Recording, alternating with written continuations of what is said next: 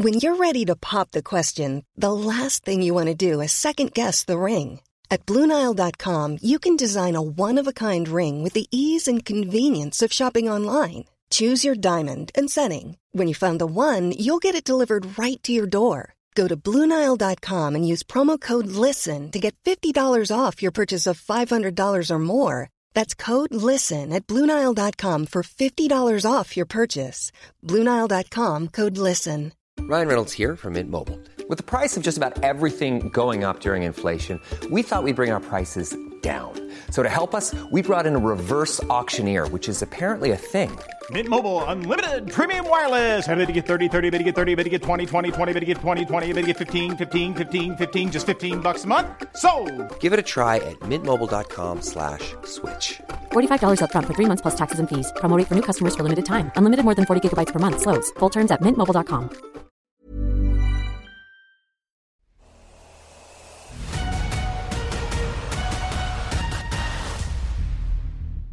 As war reporters from around the world risk their lives and in some cases pay the ultimate price for bringing us the truth about what is happening in Ukraine, I've dug into the History Hit archive to pull out an episode with John Simpson. He is one of the most famous war correspondents there is and has spent 6 decades in war zones. Over that period, John has been on the front line reporting, bringing news from some of the most dangerous places on the planet, and his work has helped open up the public's eyes to the terrible cost and realities of conflict. Along the way, John has been arrested, harassed, beaten up, threatened, and nearly killed. He joins Dan on the podcast to talk about his life, his career, and his therapy of writing, why he keeps on working, and how his new novel, Our Friends in Beijing, has been inspired by his experience of reporting in China over the decades. Enjoy. John Simpson, thank you very much indeed for coming on the podcast. Well, it's a real pleasure and a privilege to be asked, Dan, actually. It really is. You've witnessed a dizzying amount of history being made. Have you been able to predict the things that have really endured, or have some things fizzled out? Some things have just faded from the popular view. Do you know when you're living through a historical moment that this will endure, this will change the world? Yes, I mean, quite a lot of things that you think, I am watching history, my grandchildren are going to be asking me what it was like, have just been forgotten, just sort of excised from the public mind. One example, I'm sure there are plenty actually, but one example is Belgrade, 1999, for reasons which were perhaps not altogether honourable and noble. President Bill Clinton tried to bomb Serbia into obedience, tried to get it to stop attacking Kosovo and so forth. And the way to do that, they thought, was to bomb Belgrade. And I managed to get into Belgrade, and I was there all during the bombing. I'm almost the only correspondent at times. And I thought, people are going to be asking me about this for decades to come. Within a decade, I think it had been entirely wiped out of people's minds. And occasionally, you know, one refers to these things just in the family or something. And I can see just a sort of look of, what's the old boy going on about? Perhaps he got the details wrong. Perhaps it was somewhere else. So that was a real example of something that was seismic at the time. I mean, it was just all over every front page of every newspaper for weeks, and which has just vanished into obscurity. And I guess, well, interestingly, this new book you've written is about China. Perhaps looking back, it's those trips to China were the ones on which you saw history being made, perhaps rather than the more explosive, eye-catching, memorable moments of your career elsewhere. I think so. I really do think that's right.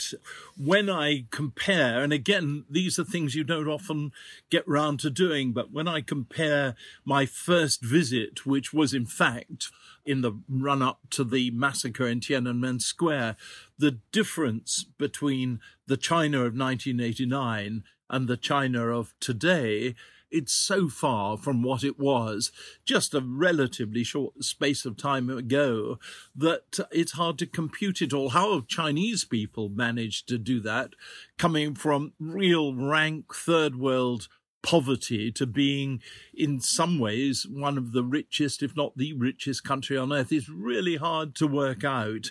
And I would say, although I'm not necessarily the greatest fan of the way that the Chinese government operates, and that rather shows, I suppose, in my novel, but the way that the Chinese people have accepted and moved into these changes has been magnificent, I think. You mentioned you were there to explore Tiananmen Square. I mean, you have had a strange knack of working out where to be at the right time or perhaps the wrong time if I was your mum or dad. Is that just because you have a knack, you can sniff it out, or because you throw a lot of muck at a lot of walls and we only hear about the ones that work out? There is an element of that. I mean, what I somehow never get round to explaining is all the times that I went to places that I thought something was going to happen and it didn't, and I left disconsolately 10 days later. But there is a deal here, Dan, that, of course, would I criticize my noble institution, the BBC? Well, yes. But the fact is that in previous decades, you could just kind of more or less say, I think something's happening somewhere or another. I think I should get on a plane and be there. And people would allow you to do that. Nowadays, there's far more regimentation and organization, and there's somebody whose job it is to work out whether you should get on a plane and go somewhere. And he behind him or she behind her has an enormous committee of other people that all take those decisions. And in those instances, it's so much easier to say, well, let's just wait a few days and see how the story develops. Whereas if you're more or less on your own, as I was, and you had the authority, as I used to, don't have it any longer, to say, I think I should go somewhere, then the chances are maybe 3 times out of 5, you'll be in exactly the right place at exactly the right moment. And I was lucky enough to spend most of my career under that sort of system. Well, you say near misses. There have been many. I particularly remember your report from the road south from Turkey to Baghdad during Operation Iraqi Freedom 2003 when you were hit in an airstrike. That was one of those reports that I will certainly never forget. The big question, John Simpson, is how have you managed to stay alive? A lot of luck. A lot of help from really good friends. I mean, when that bomb landed in northern Iraq in 2003, we paced it out afterwards. I was only 13 paces rather, from where this 1,000-pound bomb landed and exploded. But I had good friends and good helpers, and a Serbian, actually, whom we'd hired to come with us, dragged me out of the sort of danger zone, even though he himself had been injured by the bomb. You know, it's things like that. And sometimes just luck, and sometimes a certain experience in how to deal with aggressive, noisy, angry people and try and sort of just calm them down. I've had so much experience of that working for the BBC over the years.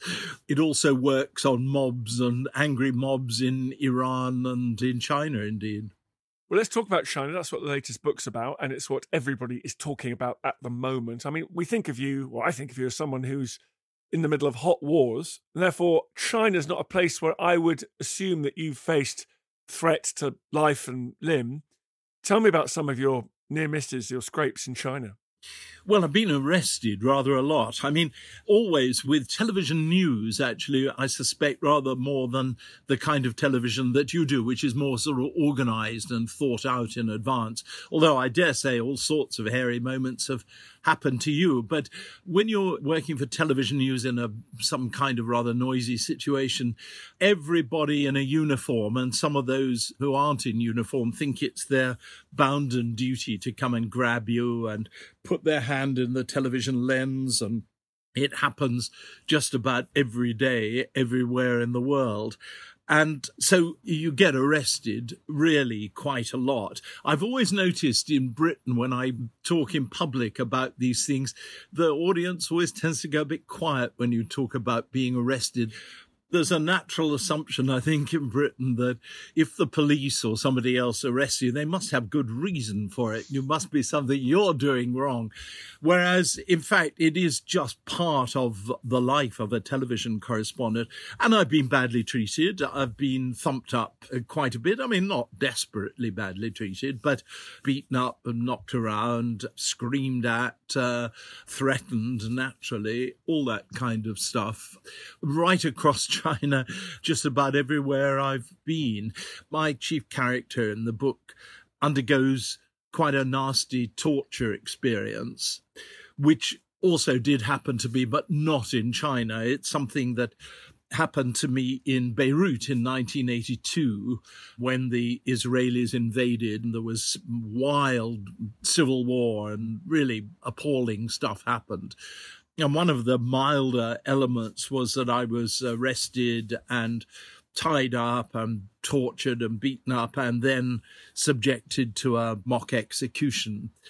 And that has always worked on me. And somehow or another, I just wanted to get rid of it, exorcise it by writing about it. But I presented it as though it was in China, but in fact it was in Beirut years before. Did it work? By writing about it, by talking about it publicly? Did that work? Absolutely. You know, I was once in Kabul when the Taliban were carrying out lots of executions, and I had to go to an execution of three awful men. Amnesty International would find it hard to take up their case. They're killers and murderers. But the whole thing was done so appallingly badly that I remember thinking as I was watching it, this is going to haunt my dreams for the rest of my life. I'm going to be waking up in the night and thinking about this. And indeed, that night, I and my colleagues did dream about it, and all of us, I think, had nightmares about it. In those days, I used to write a column for the Sunday Telegraph, and I wrote a full page about this thing. And at that time, we used to dictate our copy by phone, very antique stuff, even though this was only 25 years ago or something. At the end of it, the very sort of nice, comfortable, motherly lady who had taken it down just said to me, "Oh, I'm so sorry for you, dear, that you've had to go through that awful experience. My heart goes out to you." But as a result of writing about it and talking about it and thinking about it, it was a kind of therapy. And I never have had any bad dreams about it. I do sometimes think about it. It's not something you would just forget, but it doesn't have a hold on me. It doesn't hurt me or harm me anymore inside. It doesn't seem to anyway. And I think writing more than broadcasting is a real therapy for me. And so I'm hoping that the 1982 experience, which I always rather kept quiet about, didn't tell anybody about it because I didn't feel I behaved very well and so on. I'm hoping to have kind of maybe wiped that out by now. A lot of people are probably wondering why you've gone on. Is it for positive reasons? You love it and you think it's important? Or is it because you're addicted? You just can't quit? Well, it's all sorts of things. I'm 77 in a day or so. Now I suspect it's a kind of bloody-mindedness. I just want to show that a bloke of 77 can still get on a plane and go somewhere nasty. I'm just, in fact, about to go off to Afghanistan to cover whatever happens with the Taliban and so on. And that's something which I've kind of got a pride, really, in being older than just about my two colleagues put together, and probably plus all the other correspondents that'll be there doing the same job. So that's one aspect of it. Another is that I've got a young son, a 15-year-old son, and I don't want to be the old bugger in the corner saying, "Turn that music down," you know. I want him to feel that I've still got a life and an activity of my own, and that I've got kind of stories, and they're not always just stories about the 1980s. They're stories about the 2020s, and it's a desire, I suppose, to stay relevant. I mean, I'm sitting here in the south of France, absolutely lovely, doing absolutely nothing except reading and taking the odd swim. But That's because I'm getting ready to go back to Afghanistan. I suspect that if I was just thinking about getting ready to go back to London, life wouldn't be quite so enthralling and interesting. I'd get bored with my own company very quickly, I think.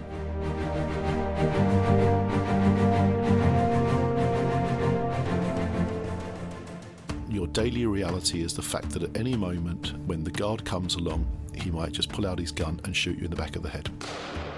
Imagine boarding a flight thinking you're heading on holiday, but instead you get taken hostage by Saddam Hussein. All the tanks are in rows and they're all pointing their guns at us at the hotel. And I've never seen anything like it in my life. Imagine being used as a human shield, put in the line of fire. We're in trouble. We are under attack. Do not leave where you are. That man has been shot. He has been shot. My God.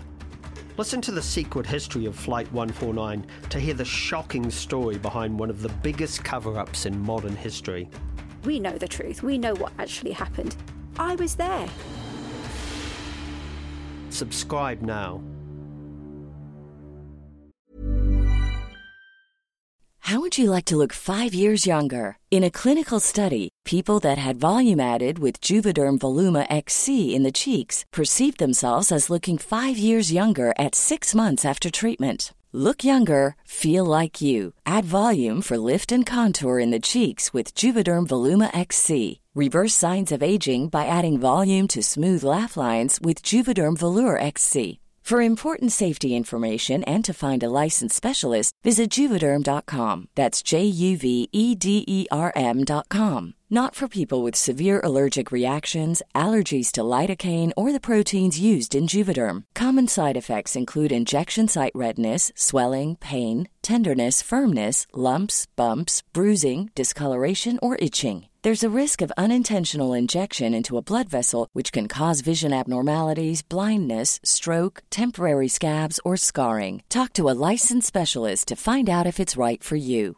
Quality sleep is essential. That's why the Sleep Number Smart Bed is designed for your ever-evolving sleep needs. Need a bed that's firmer or softer on either side? Helps you sleep at a comfortable temperature? Sleep Number Smart Beds let you individualize your comfort, so you sleep better together. J.D. Power ranks Sleep Number number 1 in customer satisfaction with mattresses purchased in-store. And now save 40% on the Sleep Number Limited Edition Smart Bed for a limited time. For J.D. Power 2023 award information, visit jdpower.com/awards. Only at Sleep Number stores or sleepnumber.com. When you're ready to pop the question, the last thing you want to do is second-guess the ring.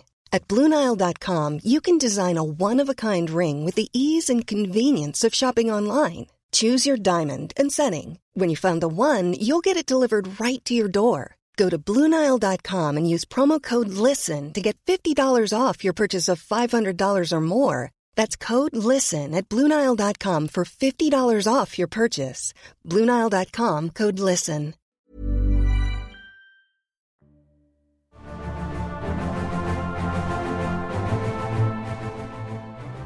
John, we're actually talking by coincidence on the 30th anniversary of Tim Berners-Lee publicising his first website back in the 1990s. Your career, therefore, is much longer than the lifespan of the World Wide Web. When you look back at how that's changed your career, how it's changed what the media does, perhaps how it's changed the world, looking back on those decades, how has the existence of, the internet changed what you do? I mean, of course, it's a nuisance sometimes, like any technological advance is always going to have some nuisancey element to it. But in terms of how I do my job, it's absolutely fantastic. The way in which you can ask ordinary people who have no interest and no awareness and experience of journalism to just get their iPhone out and start recording what they see in front of them, and you've got pictures of it, is absolutely magnificent. And I've used the phone myself to film all sorts of difficult things like in Iran in 2009, when there was an uprising against the government of the Ayatollahs, which looked for a moment as though it might actually succeed. And having a proper television camera was far too dangerous. We filmed the whole thing on my little iPhone. And all sorts of other things have happened over the years. I mean, I remember some years ago, there was a gigantic storm, one of those sort of monster occasions in Southeast Asia. And by pure chance, I happened to be holidaying in the very place where it came ashore in Thailand. And I told the BBC, and my wife came out with me with her iPhone. My 15-year-old son shone a torch on me. It was pitch dark. The waves were bashing away behind me, and I yelled something to camera. We went back to the hotel restaurant, and my wife emailed the report back to London. It was on that night's 6 o'clock news within minutes. And I was in my hotel, fantastic meal and everything. And I was starting to get messages saying, don't take these dangerous risks, John. You know, your life is more important than covering the news. I felt deeply guilty and deeply grateful for all the new technology that exists. That's classic John Simpson. Even when you're on holiday, you're in exactly the right place or the wrong place, depending on objectives. The internet, I mean, the World Wide Web, of course, has had one extraordinary effect, and that is the fracturing of where we all get our information from. You look back and you think about, William Howard Russell writing his reports for the Times from the Crimean War, and the ultimate, of course, Walter Cronkite just doing a piece of camera in Saigon and just calling time on the Vietnam War, watched by tens of millions of people, including Lyndon Johnson in the White House. That moment when you're speaking to an entire nation doesn't really happen anymore, does it? I think the idea of the nation watching a single broadcaster is probably faded now from our national and international experience. But there are moments when things happen, big things happen. People tend to turn to the BBC for one reason or another.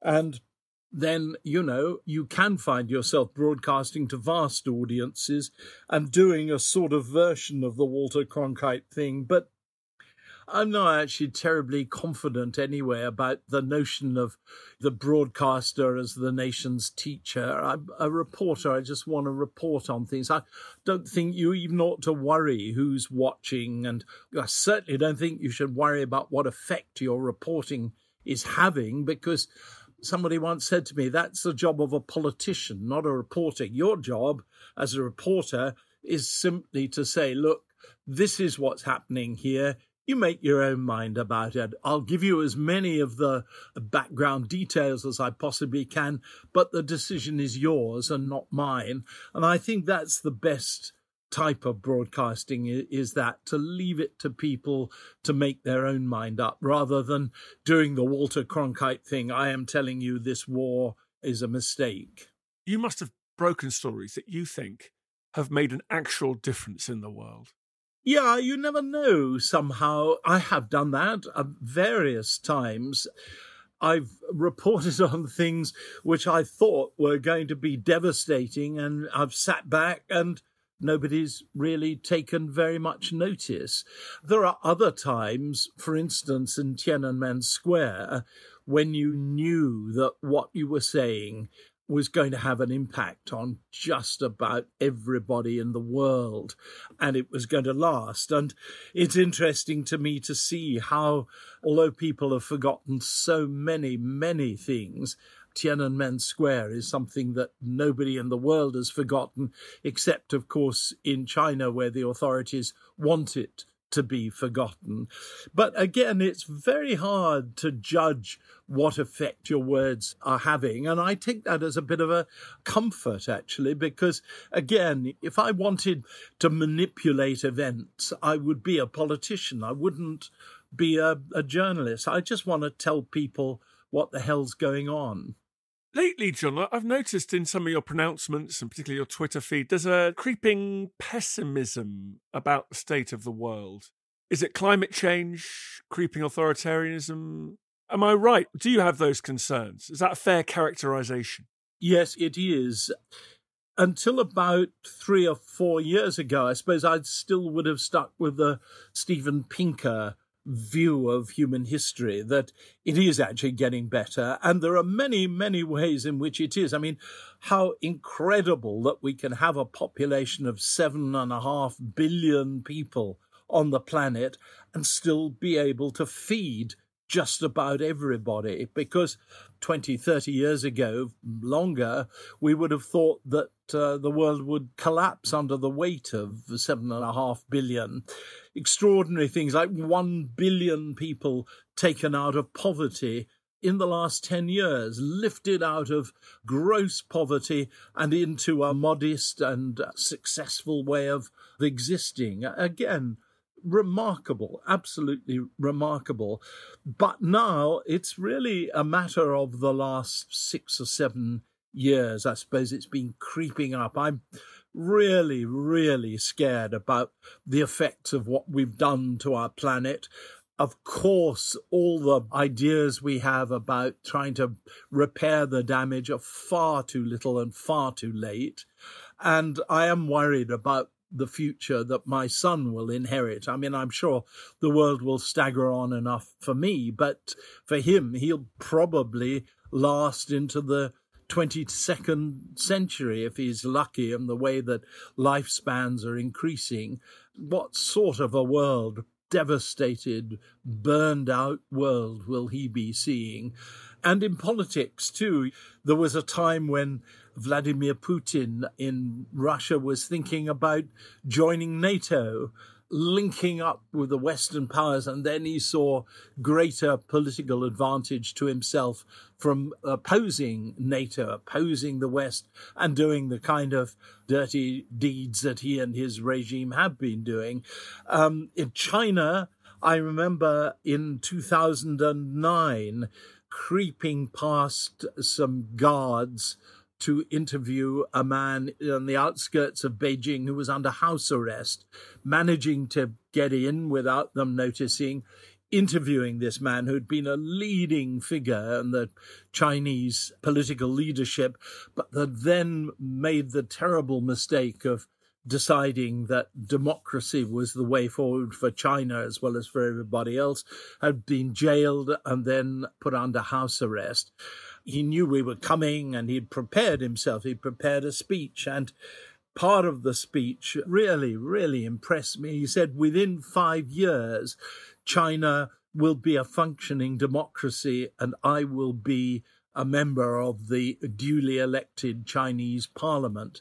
Well, it didn't happen, and the reason it didn't happen was that Xi Jinping came to power and he realized, or he decided, that the great danger to Chinese communism came from too much freedom, hence the clamping down on all sorts of groups of people across China, and hence the clampdown on Hong Kong. So suddenly, in the last sort of 7 or 8 years, things have changed, and I'm afraid my pessimism is justified. I'd rather be wrong about all these things than about anything else on earth. Well, thank you very much. I say thank you. I mean, if that's the right word, thank you for showing that pessimism, infecting us with that pessimism. Speaking of China, what's the name of this brilliant new book you got out? Oh, thank you. Yes, it's Our Friends in Beijing, and it's based on reality. In fact, I worked it out. Something like 80% of it actually happened either to me or to somebody whose story I know well and can justify. It's really the story of an attempted coup against Xi Jinping by a man, there's no problem, sadly, in telling his name now, a man called Bo Xilai, a very charming, I think very crooked, top politician in China, whose career I followed right almost from its start, and whom I actually played a part, I think, in getting promoted by interviewing him. He said the leadership thought that he could handle the Western press very well and were deeply impressed by his interview that he did with me. He rose up and then, just like Icarus, he just went too close to the sun, and now he's serving a life sentence in moderately comfortable conditions. I think he still gets his shoes from Lobs in London and his suits made, I think, in Savile Row and sent to him. But he's there for life, and I based it on his story and the excitements that he generated. That sounds fascinating. Thank you, John Simpson, for coming on the podcast. Thank you. A real privilege, Dan. Thank you very much indeed.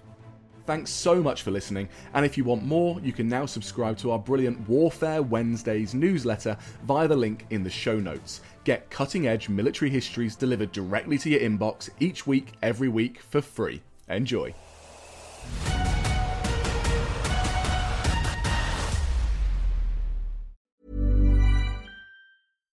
When you make decisions for your company, you look for the no-brainers. And if you have a lot of mailing to do, Stamps.com is the ultimate no-brainer. It streamlines your processes to make your business more efficient, which makes you less busy.